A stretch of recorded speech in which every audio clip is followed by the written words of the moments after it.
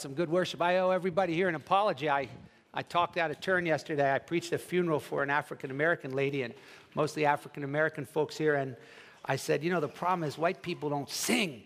And they were like, you're right. But boy, praise the Lord, you put me to shame on that. That's neat. And we talked about this. We're getting ready for heaven. When we praise the Lord in heaven, we're going to be rejoicing. We're going to be glorifying God. And it doesn't mean we come here, we're all happy, a bunch of hypocrites. You could be struggling this morning, but the Bible says we can be sorrowful and always rejoicing in Christ. And so I praise the Lord. That was really exciting. In fact, I really like that song when we sung about He's holding on to me. He won't let me go. It reminds me of Philippians 1:6. He that began a good work in us will perform it until the day of Christ. So that fits right into our study of the book of Romans, because the book of Romans is this wonderful story of the gospel of the grace of God, that Jesus Christ came down from heaven to save us, not just from the penalty of sin, but from its power and ultimately its presence. And so we're in the middle of this study. And so if you're new with us, if you don't have a Bible, I'd invite those of you who do to turn to Romans chapter 8. But our ushers have extra Bibles. Just raise your hand. You're welcome to have one of these Bibles if you don't have one, or if you just want to borrow it this morning. And I understand that for those of you who are starting with us today, you might be like, this is like watching Star Wars 3 if you haven't seen episode 1 and 2. So you're going to have to go home and get caught up. But you could do that by going back, reading Romans 1 through 7. You can listen to the messages on our website or get CDs. You can get a study Bible. But let me just tell you where you are, so at least you won't keep leaning over and saying, who's that? Like in a movie that you came halfway. Oh, what does that mean? Who's that? So here's where we are in the book. In Romans chapter 1 through 4, Paul is showing us how to get right with God, how to get saved, how to be forgiven, how to be what the Bible calls justified. And he says, here's how. You have to acknowledge your sin. God's angry because we're sinners. None of us are good enough.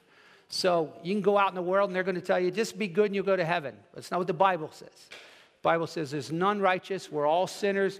We've all fallen short. We've all broken God's laws. And we all deserve to go to hell for our sin. Now, some people get offended by that, but that's what God says. And he also says there's no good works that you and I could do to repay that. It's just all over the Bible. There's nothing we can do to pay God to earn our salvation. No penance, no purgatory, nothing. But God in his love for us, the Bible says God so loved the world, he sent his only son. Jesus bore our sin on the cross. He satisfied God's anger toward our sin. He paid a debt that he didn't owe. Jesus died for you. And when he died on that cross, the Lamb of God shed his blood. And he said, it's finished. He didn't say, I'll split it with you. So the first part of Romans is about how to get right with God by faith. It's by grace. It's a gift. I receive Christ in all that he is as my Lord and Savior. And the Bible says when that happens, you're justified. You are forgiven. You have peace with God, and you can have assurance that you're going to go to heaven. If you don't have that assurance yet, then that's what you want to keep reading, praying, talking to us, and help us to point you to Christ until you know that you're right with God. But the beauty of the gospel is, as I said last week, there's an app for everything. And it's not just like, oh, here's your hell insurance, and I'll see you when Jesus comes back. But now we're in the middle of the book of Romans. We're in chapters 5 through 8, which is often called the hope of the gospel, because there's this present experience of what the Bible calls sanctification, and then a future hope that I'm going to have glorification. Now, sanctification is progressively being released from the power of sin in my life. So it's not just God going, hey, you're forgiven from the penalty. He's going, I want to free you from its power so that you're becoming more like Jesus. And so the way that he unfolds that in Romans chapter 6, 7, and 8 is he begins by telling us that the first thing you and I need to do is recognize that we're not going to continue in sin because we've been crucified with Christ. We've died with him and been raised with him so that we can walk a new life, so that we can bear fruit for God, so that we can please God. And Paul says you need to consider that true. Reckon yourself dead to sin and alive to God. Then he uses the analogy in chapter 6 of slavery. He says, who are you going to present yourself to? Do you want to keep presenting yourself to the old master of sin, which results in death? Or now that you're free, we present ourselves to God as those who are alive for the dead, and we begin to experience sanctification. You come to chapter 7, and a lot of people are kind of thrown off by this because it almost seems like Paul's throwing out a JK here. Like, yeah, now you're free, and you can have victory, and you can bear fruit for God, but don't try this at home. So Romans 7, verses 14 through 25 has been looked at from many, many different angles. And many Christians hold the position that this is describing the normal Christian experience. Okay? In other words, when we read verse 24, wretched man that I am, who will set me free from this body of death? That's sort of what it really means to be a Christian, that, you're always going to be conscious of this struggle of sin. Now, the reason why I don't agree with that, I don't think what Paul's primarily saying here is this is the normal experience, is number one, he's not just talking about wrestling with sin in our thoughts. He's talking about practicing sin. He says, the very things I don't want to do, that's what I keep doing. The very things I want to do, that's what I don't do. And then he says, oh, wretched man that I am. So what I want to suggest here is that, yeah, I agree that the Christian life is a struggle with sin. But I think what Paul's teaching us here in Romans 7, in the last part, is that the struggle intensifies as we try to please God in our own efforts. Paul mentions the word I 22 times in 7:14 through 25. But as he asks in verse 24, who's going to set me free? He then says, I thank God, verse 25, through our Lord Jesus Christ. So my suggestion is that as we head into chapter 8, here's what Paul's saying.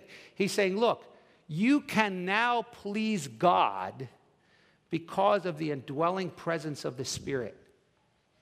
So while I grant that there is a struggle, the tenor of Romans 8 is that the Christian life should be a life characterized by growing victory, not just constant struggle and defeat. So let me rehearse with you what we looked at last week, and then we're going to move further into this chapter. But let's pray before we do that. Father, as the Holy Spirit speaks to us through the Word, open our eyes, help us to listen carefully.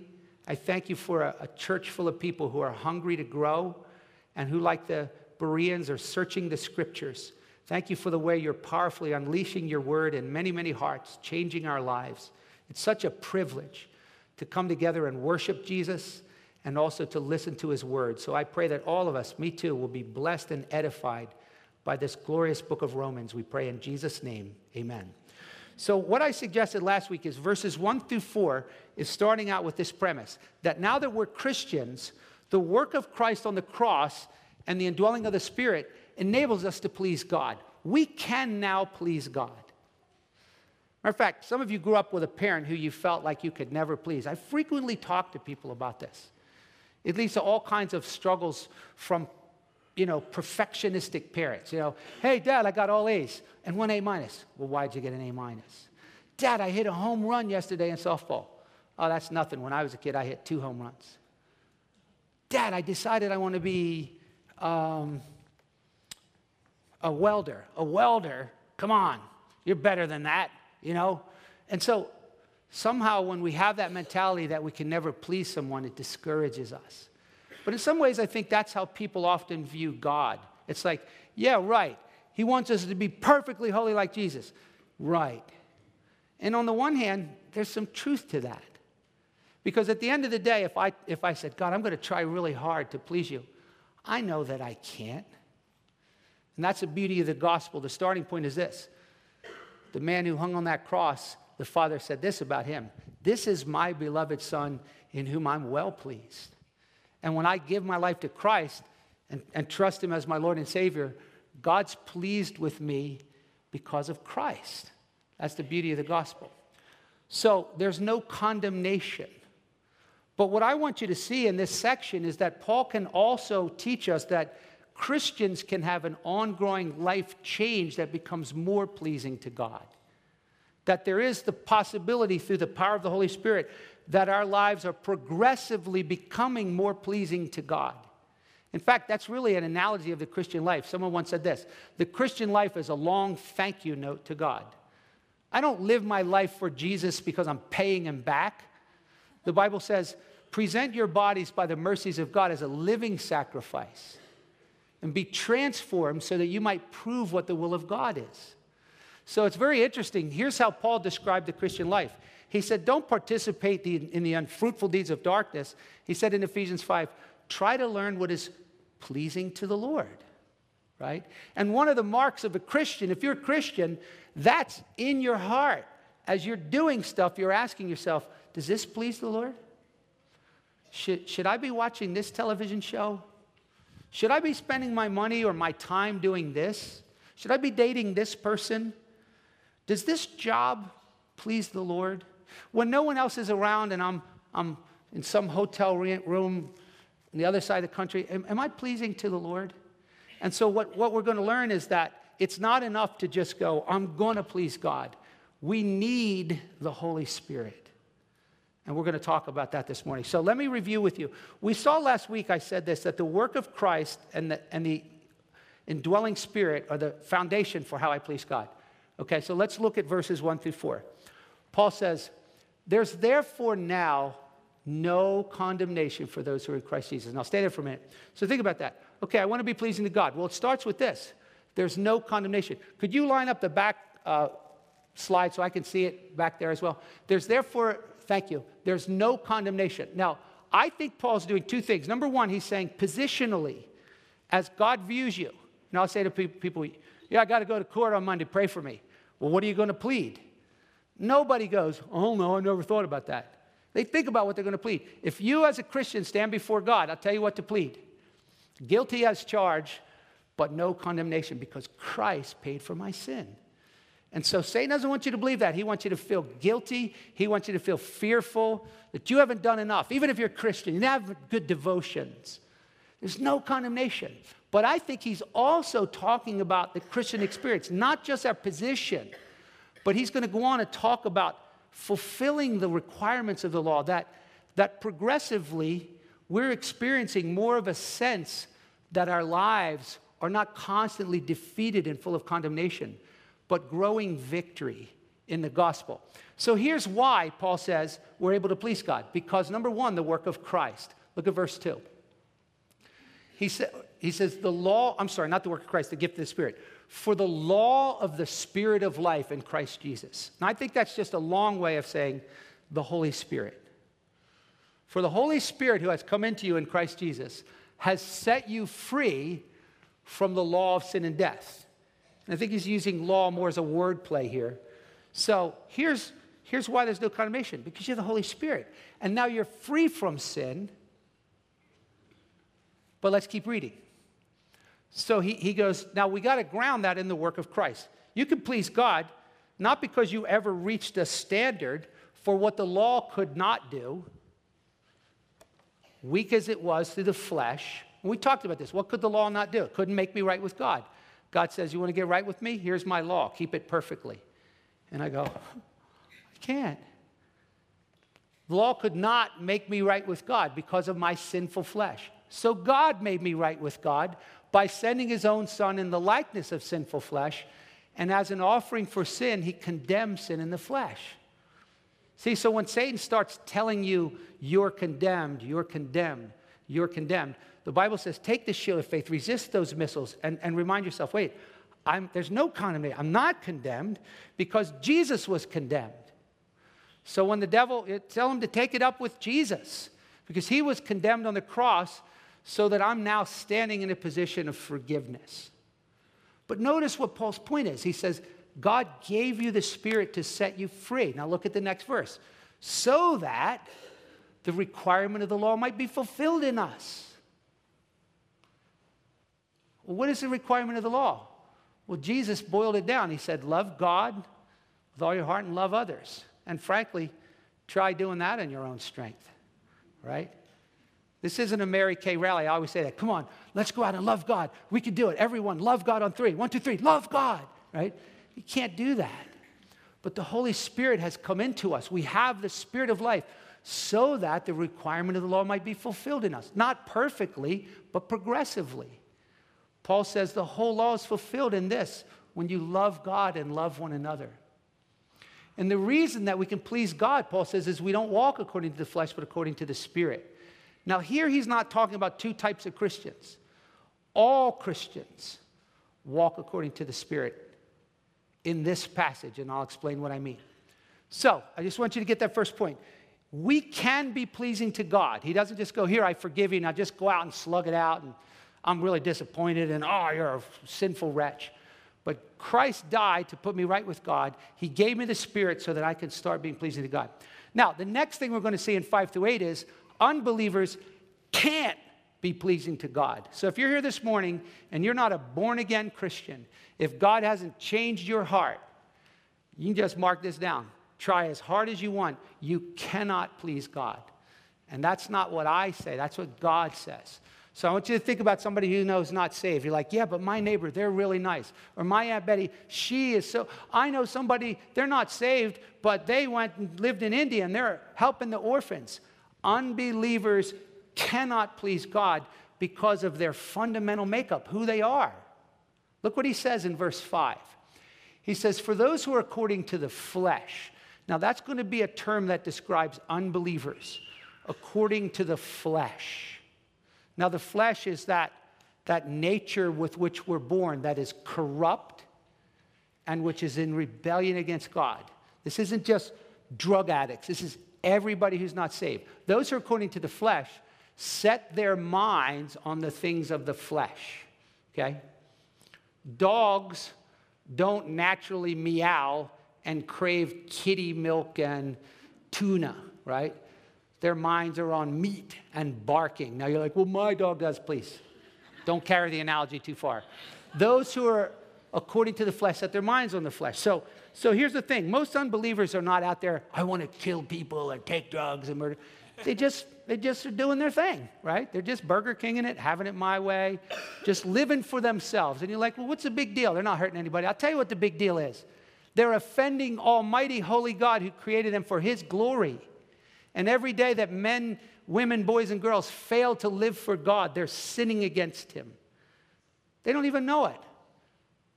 But those who are Christians, those who are according to the Spirit, which Paul is going to say, that's all Christians. They set their mind on the things of the Spirit. If you're a Christian, you think about the Bible. You think about Jesus. You think about lost people going to hell. You think about prayer. You think about church. Not all day long.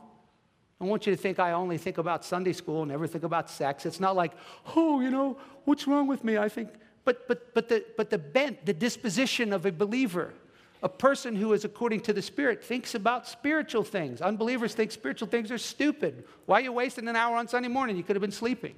Because they're in the flesh. And then he takes it a step further. He says, let me tell you what this looks like in the life of unbelievers. Let's look at the next verse. It says, for the mind set on the flesh is death.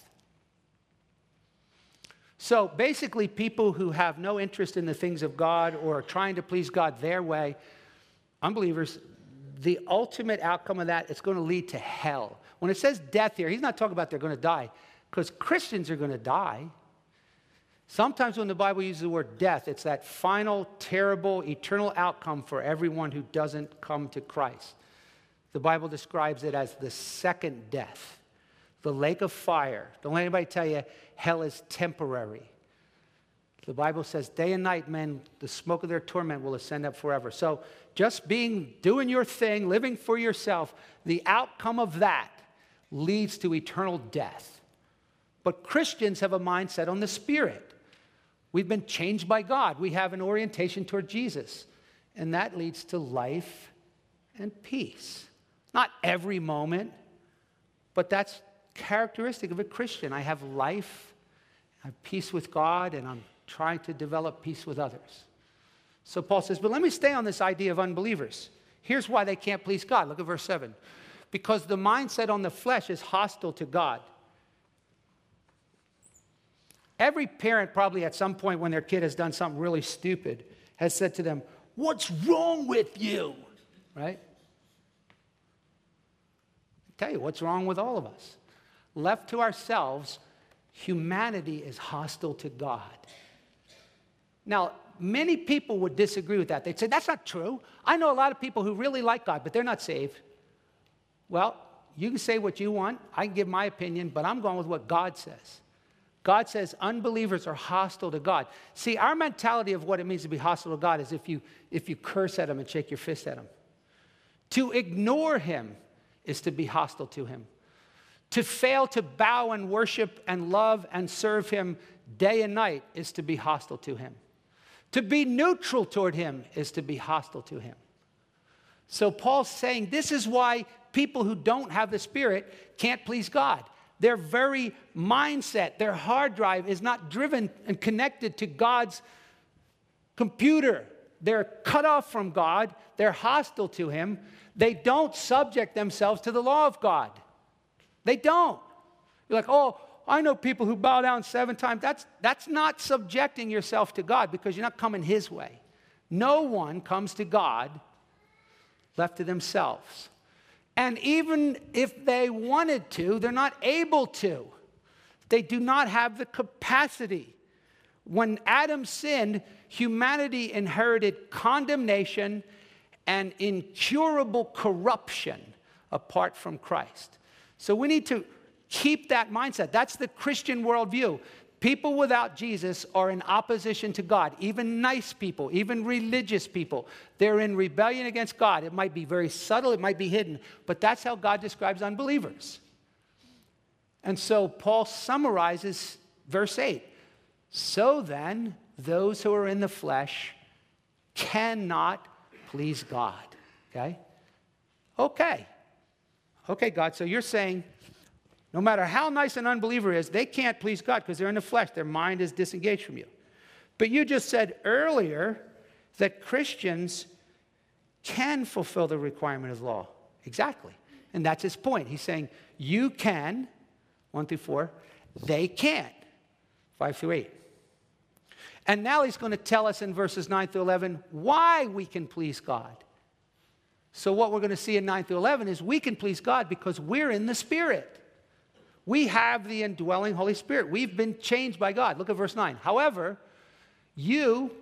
Paul's talking to all the Roman Christians. He's not saying you, Pastor John, because he reads the Bible and prays a lot. All of you Christians are not in the flesh, but in the Spirit. Okay? And then he qualifies, and this confuses some people. If indeed the Spirit dwells in you, and some people have gotten confused over this. They're like, well, yeah, you can be a Christian, you're just not in the Spirit. You don't have the Spirit in you. And I'm going, no. The Bible does not teach that. The Bible does not teach that you can be a Christian today and not have the Spirit in you. Because look what it says. If anyone doesn't have the Spirit of Christ, he doesn't belong to him. So the moment you became a Christian, you gave your life to Christ, you were forgiven, you believed, you belonged to him. And at that moment, you were indwelled by the Holy Spirit. Okay? Now what Paul calls that, to be indwelled by the Spirit, is to be in the Spirit. Okay? He's not talking about walking in the Spirit. He's not talking about being filled with the Spirit. He's talking about being indwelled by the Spirit. Now this is really important because somebody even sent me an email this week challenging, and that's fine, challenging the idea that, hey, you have to pray and pray and pray until suddenly the Holy Spirit falls on you and you speak in tongues. I think what they're confusing is this. There's a difference between being indwelled by the Holy Spirit and being filled with the Holy Spirit. Those are not the same terms. You're like, well, what does it mean? Okay? The filling of the Holy Spirit is conditional. Ephesians 5 says, don't be drunk with wine, be filled with the Spirit. So the filling of the Spirit isn't like, oh, I have to come and have the Holy Spirit come inside me and fill me because I don't have him. The filling of the Spirit is, hey, the Spirit of God dwells in me, but there will be times where as I'm surrendered to him, I'll experience more of his control, more of his power for ministry, more of the fruit of the Spirit. But that has nothing to do with his indwelling presence. So don't think of the filling of the Spirit as like a liquid quantity, like fuel in your body. You're like, gee, I'm not filled with the Spirit. I only have this much Spirit in me. So gulp, gulp, gulp. Now I'm filled with the Spirit. You don't need to get any more of the Spirit. He indwells you. The Spirit just needs to get more of you and me. As you yield to his control, then you will have experiences. And I'm fine with people saying, I want to pray for an experience of the Holy Spirit's power in my life. And many Christians testify to that. And I go, great. But that's not when you receive the Spirit. That's a filling of the Spirit. That's a second work of the Spirit, and a third work and a fourth work. So God can do things to the Spirit later on in your life after you're a Christian, but that's not indwelling. So the point is, here's what Paul's saying. Look, you're a Christian. You're in the Spirit's in you. So you can please God. Unbelievers, they're hostile to God, and they're going to head for death. Believers, you have the Spirit, and because the Spirit is in you, you can please God, and you're headed for eternal life. So look how he develops this idea of the indwelling Spirit heading us towards our final eternal life. He says, and if Christ is in you, which he is if you're a Christian, though the body is dead because of sin, yet the Spirit is alive because of righteousness. And that's a tough one because you're going, what does he mean by that? The body is dead. Like, my body's not dead. Now, some of you, be hard to tell. You know. Wait. No. I think he wants me to pay attention. Yes. Okay. So, I think what he means by this is a very select meaning of the word dead. 2 verses later, he's going to talk about our mortal body. A mortal body is a corruptible body, a body that's still subject to death, a body that's still going to die. Even though we're Christians, our body is dead in the sense that it's corruptible, it's mortal. You don't lose your mortal body when you become a Christian. So even though our body is dead in the sense that it's corruptible and mortal because of indwelling sin, he says, yet the Spirit is alive. Our inner man has been made alive. And some people think he's talking about the Holy Spirit here. And I go, it can't be the Holy Spirit. Because he says the Spirit is alive because of righteousness. Oh, so the Holy Spirit came alive because the Holy Spirit's always alive.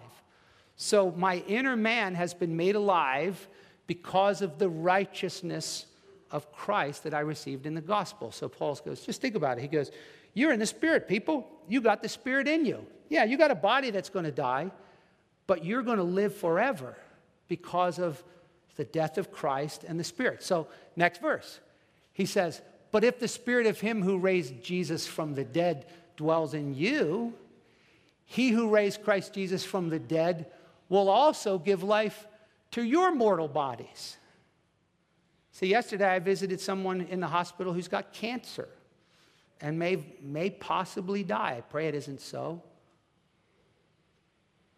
But the hope of the Christian is this. Even if I have cancer and I'm going to die, he who raised Jesus from the dead will give life to my mortal body. That's what he means. Your body's dead because of sin. It's corruptible. It's going to die.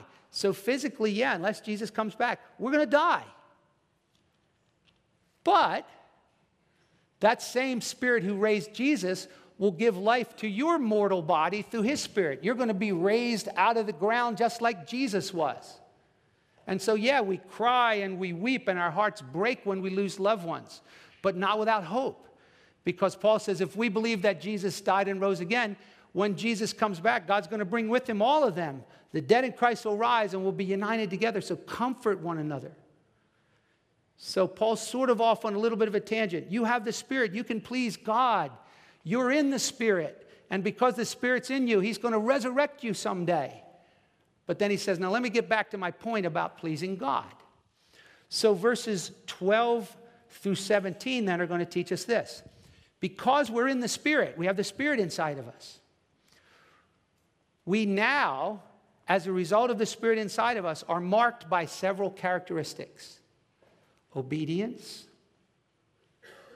intimacy with God, assurance of our salvation, and perseverance in struggle. You say, well, what do you mean by that? Now that I have the Holy Spirit, I'm marked by obedience, intimacy, assurance, and perseverance. Well, think about what Paul's saying here. He goes, look, you can fulfill what God desires of you now that you're a Christian because there's no condemnation. God's given you the Spirit. You're alive. You're able to please God. And now the Spirit of God is going to bring forth certain characteristics in your life. So I'll give you an illustration. My wife gave me permission for this. Sometimes we live our Christian life as though the Holy Spirit doesn't even exist. In Acts chapter 19, it says, Paul came to some disciples and he said, did you receive the Spirit? And they said, we didn't even know there was a Holy Spirit. And I heard a preacher one time say, there's a lot of Christians like that. I didn't even know there was a Holy Spirit. So Paul's teaching us here that to understand the gospel means I need to understand how does the Holy Spirit work in and through me to help me to please God. So sometimes we don't tap into that power. Now, this is the illustration I'm going to use with my wife's permission. She's smarter than me and more competent in so many ways, it's a pity. So once in a while when she does something mortal and human, I kind of like, oh, good, I'm not the only dummy. We had bought her a real nice watch, and we were up at Camp Spofford one summer. It's a dark night, and it was a Indiglo light, right, on her watch, set it on the box. So one night we're out, and it's dark, and she goes, hey, by the way, did I show you my Indiglo light? And I said, no, let me see. And she holds out her watch, and each of the letters is fluorescent, right? And it's just lit up because it's fluorescent. It had been in the light. And she goes, see the indigo light? And I go, honey, that's not the indigo light. That's just fluorescent. She goes, what do you mean? So I pressed the button, and all of a sudden it went, boop, lit up. She goes, whoa. I go, that's an indigo light, right? And what surprised me is I said, you know, and guys, we can relate to that. Most wives know how to press our buttons. Oh, did I? Wait, come on, don't send me a letter. I'm kidding. Come on, once in a while, a little levity. We do the same thing. But think about that, right? Oh, there's more. Right? So in some ways, some of us are living a fluorescent Christian life. You're a Christian. The Holy Spirit's inside of you, right? There's little glimpses that, yeah, maybe something has happened. And God's going, no, I got way more for you. You need to learn about the ministry of the Spirit of God in your life. So what we're going to see here is I've got to just sort of look at Scripture and then look at my life and say, okay, so what should I be expecting as a result of having the Spirit in me? And what should I be doing about that? Well, look at verse 17. So we're talking now about, I'm sorry, not 17, verse 12. So then, brethren, Paul says, look, now that you're in the Spirit, Spirit's in you, we're under obligation not to the flesh to live according to the flesh. Now remember, the flesh here is that corruption, that pull that characterizes unbelievers to just disobey God and live their way. And Paul says, why would I want to continue to live that way? If I'm a Christian, why would I live disconnected from God, doing whatever I want? In fact, he's going to go on to raise the stakes. He goes, if that's how you normally live, disconnected from God, doing whatever you want, he says, we're not under obligation to the flesh to live according to the flesh, because if you are, look at verse 13. For if you are living according to the flesh, which means, yeah, I raised my hand and I got saved, but my life is pretty much just dominated by doing whatever I want. Doesn't bother me to be a fornicator. Yeah, I lie if I need to. This church stuff, it's all right. I go to church. Paul describes what that looks like. He says in Galatians 5, the deeds of the flesh are evident.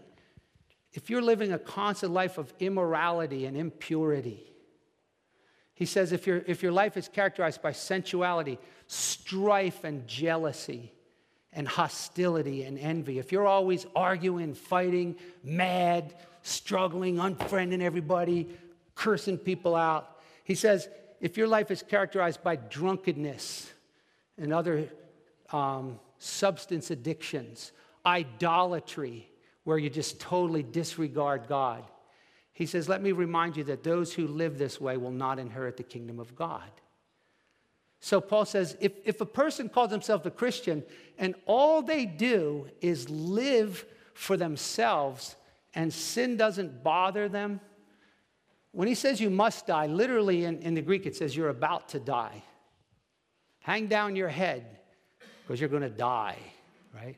And the point is this, don't be fearful if you go, oh, I still do some of those things. We're talking about a lifestyle that's characterized by that. That's pretty much how you are. There's a whole lot of people who think just because they said a little prayer that, I must be saved because I said the words they told me to say. Christians have been changed in their heart. Fundamentally, we're different. And as a result of that, Paul says, so Christians live according to the Spirit. Not perfectly, but ask yourself, when you sin, does that bother you? Do you feel conviction? Do you want to walk with God, or you're like, who cares? I mean, I've literally heard people say stuff like this. Yeah, I'm getting a divorce, so what? I have hell insurance. Now, it doesn't mean all divorces are wrong. There are some biblical reasons. But it's this mindset that, like, it doesn't matter how I live. I'm saved. Paul says, look, you Christians, my brothers and sisters, you're living in the Spirit. If you live according to the flesh, you're going to die. But then he says, well, how do I change? He says, if by the Spirit you're putting to death the deeds of the body, you're going to live. What does he mean by that? This is the first mark of a Christian. You will begin to have obedience towards God. So what does that look like? The deeds of the body are those desires to do things that we know God doesn't want us to do. Okay?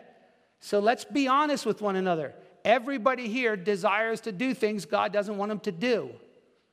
And they're not always overt, terrible things like murder. It can be very subtle things like holding in a bitter spirit because it just feels good to be angry at that person. So Paul says, how am I going to stop putting to death the deeds of the body? Remember in chapter 7, he goes, why do I keep doing what I don't want to do? Now he's in chapter 8. He says, here's how. By the Spirit, you are putting to death the deeds of the body. In other words, if desires creep up and come alongside of you and say, yeah, it's all right. You know, notice that girl at work, she looks so trim and she's so sweet, not like my wife. You know, why don't we just go have coffee, right? Paul doesn't say cuddle it. He says kill it. Put to death the deeds of the body. Does that make sense? So this is dealing harshly with sin. But notice this important phrase, by the Spirit, you put to death the deeds of the body. And this is where we all struggle to find that balance. If you just had that phrase, put to death the deeds of the body, then it's little red train Christianity. I want to be nice to my wife. I want to be nice to my husband. And you go, I'm going to do this. I'm not going to be nasty anymore. I'm putting that to death. And then you get home. Right? But on the other hand, some people, they have this let go and let God mentality. You know, I just give it over to Jesus. I can't change. I can't stop that. I mean, you know, but I'll just wait till God stops it. I let go and let God. And I'm going, do you pray? Do you struggle? Do you read your Bible? You getting counseling? You taking drastic measures if your right hand causes you to sin? You cutting it off? Well, no. I just let go and let God. So if you said to Paul, well, what is it, Paul? If I'm going to live a life pleasing to God, do I just depend on the Holy Spirit? Or do I discipline myself and try to put to death the deeds of the body? And Paul would say, yes. He would say the Christian experience is like two oars of a rowboat. And if you just try to do it your way, I'm going to not do that anymore, you're going to go in circles. But if you just let go and let God, you're still going to go in circles. So fundamentally, Jesus is calling you and me to change. It's unacceptable. And this is one of the big things that I find in Christians. They're like, oh, I can't stop that. I can't. You got to understand, I can't. Listen to me. Frequently I've said to people, if someone put a gun to your head and said, if you do that once more, I'm going to shoot you on the spot. You think you would stop? They go, yeah. I go, well, then we got a different issue. It's not that you can't. You aren't convinced that you really deep down want to yet. And a lot of times our sin struggles are partly rooted in the fact that we don't really want to stop. And then we just go, I can't stop. So I have to be committed to saying, Lord, whatever you want me to do to put to death those sinful behaviors in my life, I'm willing. But I also have to be extremely dependent on the Spirit. And this is why I want to encourage you to develop more attention in your prayer life towards the ministry of the Spirit. Oh, Lord, strengthen me through the Spirit. I know it's going to be a hard day with that difficult person. I know temptations are going to come across my path. And this is the way I always react. And God says, I know. And that's why you need to be taught from the Word of God that you are not in the flesh, you're in the Spirit. And by the Spirit, you're putting to death the deeds of the body. It's an ongoing process of change. So whatever it is, it doesn't matter what it is. There's no exceptions. It might take counseling. It might take prayer. It might take fasting. It might take a group of Christians surrounding you and helping you to change. But there are no Humpty Dumptys with Jesus. He can put you back together again. as long as we recognize the beauty of the gospel. So this is a really positive passage. Paul's saying, look, we have the Spirit. We can change. We can say no to sin. We don't get it right every time, but that's what we're praying for. That's why we gather around the Word. So quickly as we close, there's a couple other marks. He says, because we're in the Spirit, number one, we have growing obedience, which is what he calls being led by the Spirit of God. For all who are being led by the Spirit of God, these are the sons of God. He's not talking here about being led to go witness to somebody. He's talking about being led to overcome sin. This is the mark of a Christian. You can say to yourself, one of the evidences I have in my life that I'm a Christian is my relationship with sin has changed. I'm not the same person I used to be, okay? And that's a mark that you're a child of God. And the beauty is you're not a child of God that God's going down there and saying, I can't stand you. Because one of the other gifts of the Spirit is intimacy with God. Look what Paul says. And because I'm a son of God, look at the next verse. He says, you haven't received a spirit of slavery leading to fear. And I'll be like, oh, God's going to put me in hell. But I've received a spirit of adoption. I'm his son, and I have intimacy with him. I cry, Father, help me. Father, I need you. Daddy, see, God's not up there, this mean, spooky spirit in the sky. Now, some of you have had a father that's a jerk, and that's hard for you to identify with God as an intimate father. But it's not impossible. You need to more and more immerse yourself in Scripture and see what kind of father God is. He's a good father. He loves to give us good things. He's a father who loves us enough to discipline us, to listen to us, to protect us and provide for us. So today as we leave, we go, listen, I don't have to be defeated all the time. I have the Spirit. I'm alive in Christ. I can put to death the deeds of the body. I can pray this week and say, Father, my daddy, I love you. Help me, God. I'm scared, Father. Provide for me. I have intimacy with God. Last thing, and we'll stop at verse 16. I also have a progressive assurance that I'm a Christian. How do you know you're a Christian? Well, there's a number of ways, but one of them is this verse. The Spirit himself testifies with our spirit that we're children of God. You say, well, what do you mean? Hang on just a minute. I don't hear nothing, right? It doesn't mean that he's going to say, hey, Tom, you're a Christian. And I go, what was that? It's me, the Holy Spirit. Who are you talking to, Holy Spirit? I'm talking to your spirit. It's mysterious, okay? But it's true that the Bible teaches that the Holy Spirit gives us a progressing assurance of our relationship with Christ. Now listen, if you're sitting there going, I don't have a clue whether I'm saved. I don't even know whether I'm going to heaven, okay? That does not mean you're not a Christian, okay? There are many Christians who struggle with assurance, okay? So this verse is not saying anyone who doubts they're Christian, it's because they're not a Christian, okay? But if you are struggling with assurance, then I would encourage you to probe that and try to go, wonder why? One reason why some Christians struggle with assurance is they want to be sure that they're a Christian, but they live like the devil.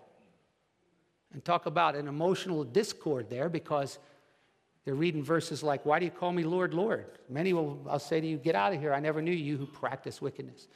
So perhaps your assurance is weakened because your lack of obedience to Christ. But for some of you, there are many other reasons why Christians can lack assurance. But there are a number of ways the Spirit is testifying, and I trust and pray that he testifies to your heart. Maybe it's through others. Maybe it's through some experience where you're beginning to understand Scripture. That's a work of the Spirit. He's opening your eyes. Maybe he's changing your affections, and you're going, gosh, I like religious stuff. I like learning about Jesus. These are all ways that the Spirit of God gives you a progressive assurance that you're a Christian. And that can grow in your Christian life, and it's a wonderful thing to have assurance that, oh, I'm accepted by God. And I'm not living my life to try to hope he gets me into heaven. Now I can be free to love him and serve other people. So I hope this passage is very encouraging to you. We'll pick it up next week in verse 17. But let's take a moment to pray as we think about what is this going to look like. Father, thank you for your word. Thank you that you have given us the Spirit so we can learn to please God. Thank you that we're in the Spirit. And Father, I know that there are times that even this week I've indulged or given into the flesh instead of putting it to death. But I pray that you'll forgive all of us as a church family and help us corporately to disciple one another with the gospel, to realize that we can please God because we are free and because you've put your Spirit in us. Thank you that you're our Father. And Lord, I pray that you will encourage us with sweet assurance and intimacy with God. And if you're here this morning and God is convicting you and you just want to start your life over, you want a new life with Christ because you know that you're messed up and you want to give your life to Christ and begin to trust and follow him, you can do that right now. The best you know how, just say, Lord Jesus, I surrender my heart to you. I believe that you died to take away my condemnation. Put your Holy Spirit inside of me and change my heart today, and I will follow you as my Lord and Savior. If that's your prayer, be sure to let one of us know on your way out the door. Thank you, Lord, for our time together. Bless our church and send us out in the Spirit for our divine appointments and growing in grace. In Jesus' name, amen. God bless you. Have a wonderful week.